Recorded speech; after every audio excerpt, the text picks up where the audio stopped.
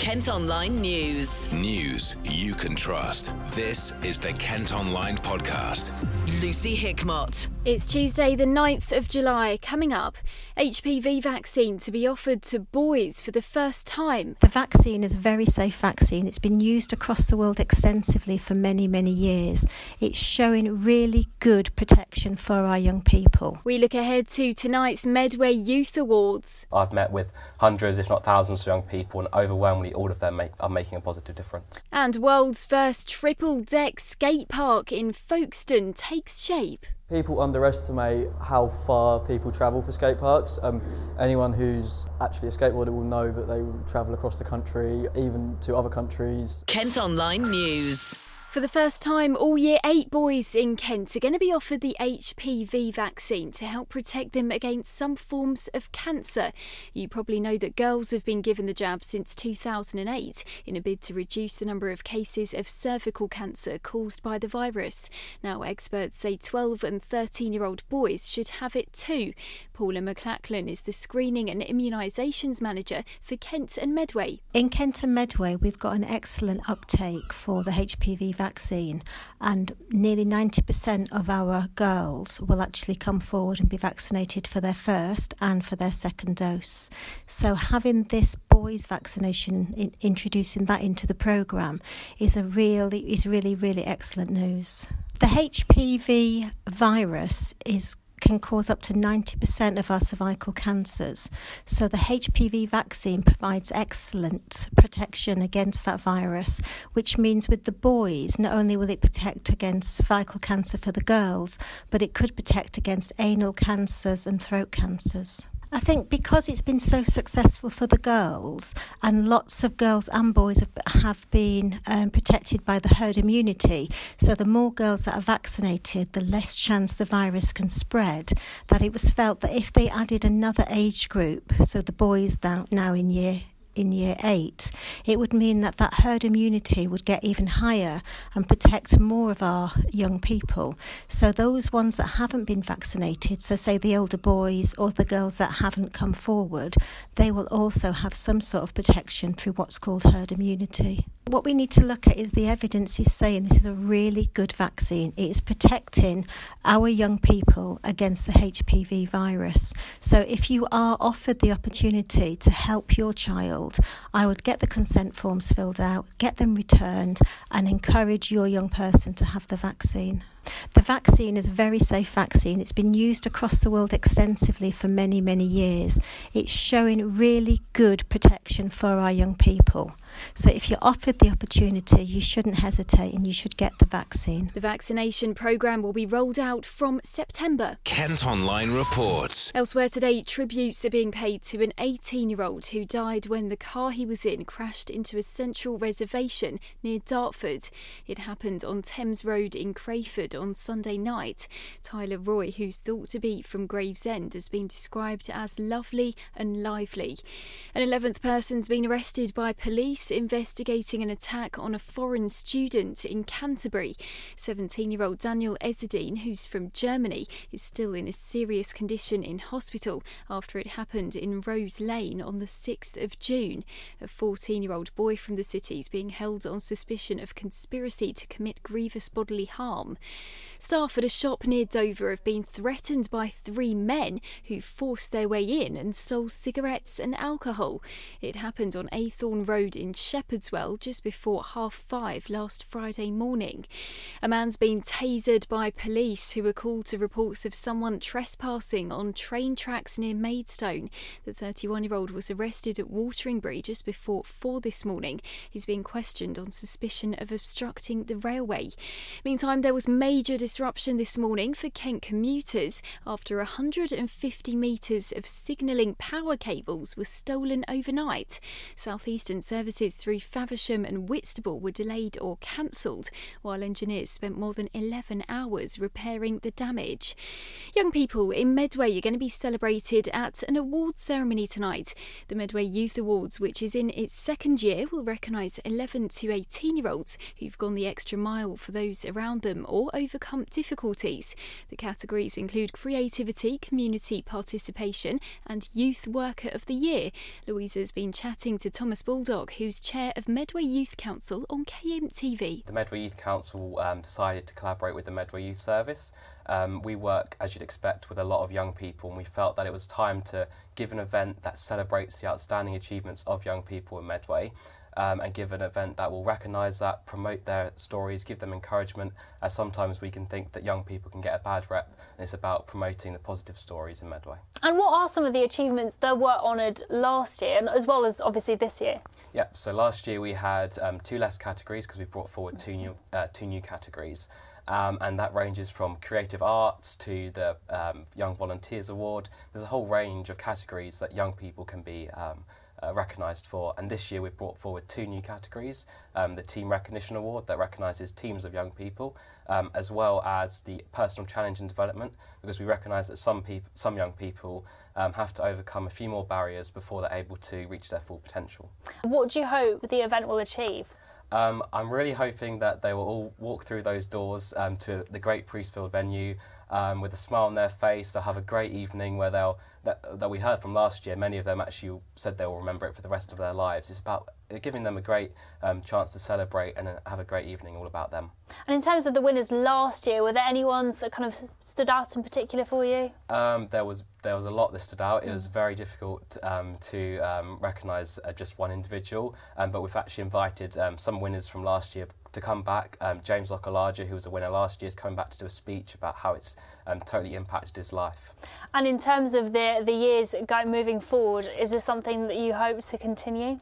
I hope to continue getting even more nominations. This year we had around about 150, and we'd always encourage people in the community to nominate any young person, a person who works with young people and adults, to get this chance for recognition. And you mentioned just a second ago that lots of young people get a bad rep, and you're trying to rectify that. Why is that, do you think?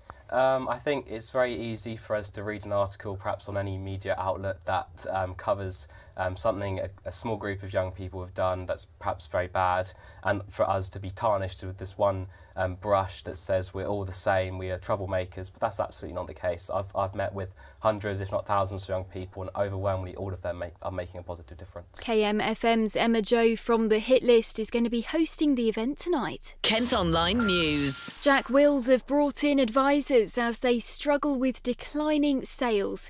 The fashion retailer, which has stores in Tunbridge Wells, Ashford, Canterbury and Bluewater, says it's examining all possible options for the company to survive, including a potential new buyer.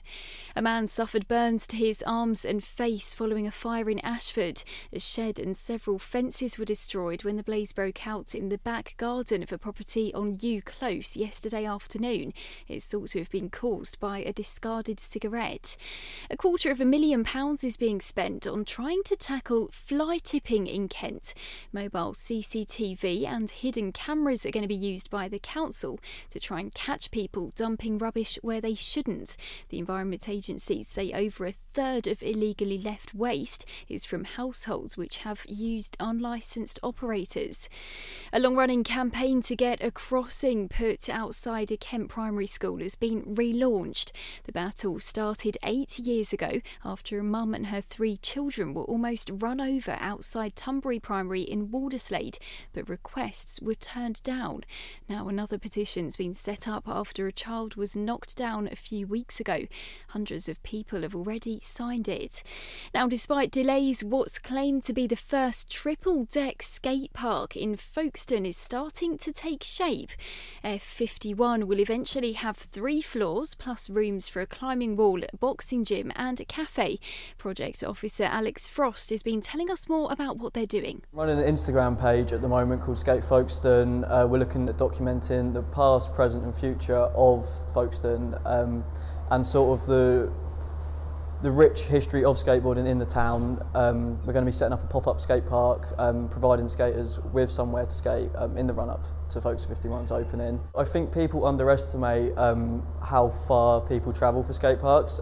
Anyone who's actually a skateboarder will know that they travel across the country, even to other countries. I know to skate new parks. So I think 100% people will travel all over just to check out Folkestone 51. Shepway Sports Trust runs the site. Their trustee Dan Holmer's been talking us through exactly what will be there. You come into the main entrance and to your left you'll have a cafe that will sit underneath the main bowl. It will also host the Shepway Sports Trust offices, which will give it a home hopefully for evermore. And then we're relocating a boxing club into the ground floor who will effectively, they're a very successful club, but they haven't got as much space as they need. So we're moving the same club down with the same agreement, and they'll move in to, it's a multi-function space, so they'll have a competition ring, and there's then an extra studio that they can either use for their training or we can rent it out to Zumba classes, yoga classes or anything else. So that's ground floor. You then come up to the first floor, which we're standing on now, which is the bowl floor, which is fairly impressive, and you have two competition style bowls, one which throws back to a famous bowl in California, and the other is slightly easier, but it's still a pretty scary drop in for anyone that doesn't skate. On this floor we've also got a bouldering room, which is effectively free rope climbing, and the start of a 45-foot climbing wall which spans the whole of the building.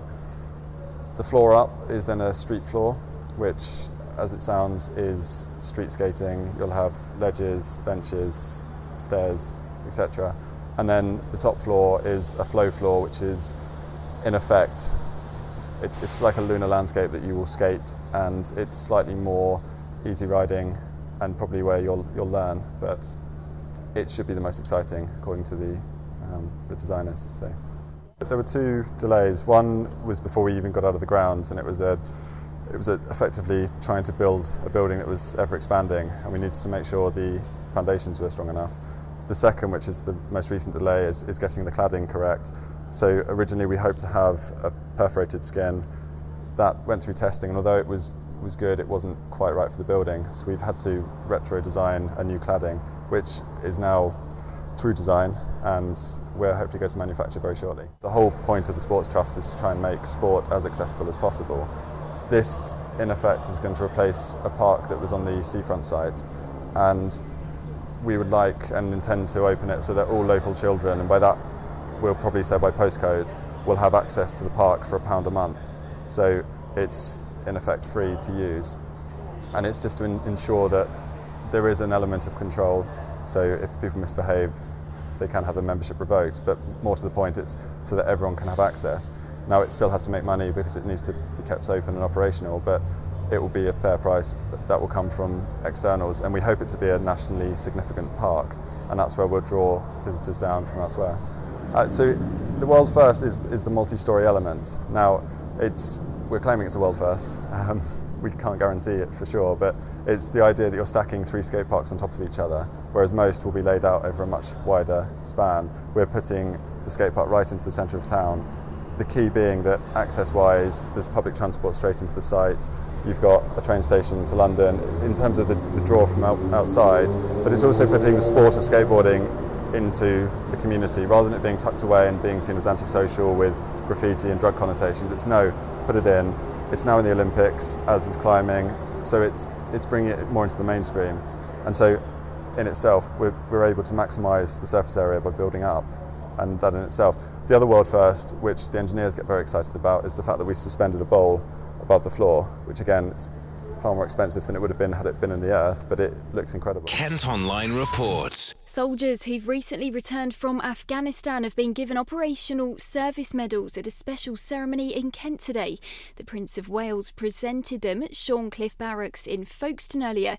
Prince Charles, who's Colonel-in-Chief of the Royal Gurkha Rifles, also met soldiers' families and cut a cake to mark the group's 25th anniversary. And finally, an 80s-themed ice cream van is coming to Kent this weekend, and fans of Stranger Things might recognise it. The third series of the sci-fi show's been launched on Netflix, and to celebrate, bosses have recreated the Scoops Ahoy ice cream parlour. It's been touring the UK over the past few days and will be giving out free retro treats at Dreamland in Margate on Saturday. That's it for now, but don't forget you can go to kentonline.co.uk for more news throughout the day. News you can trust. This is the Kent Online Podcast.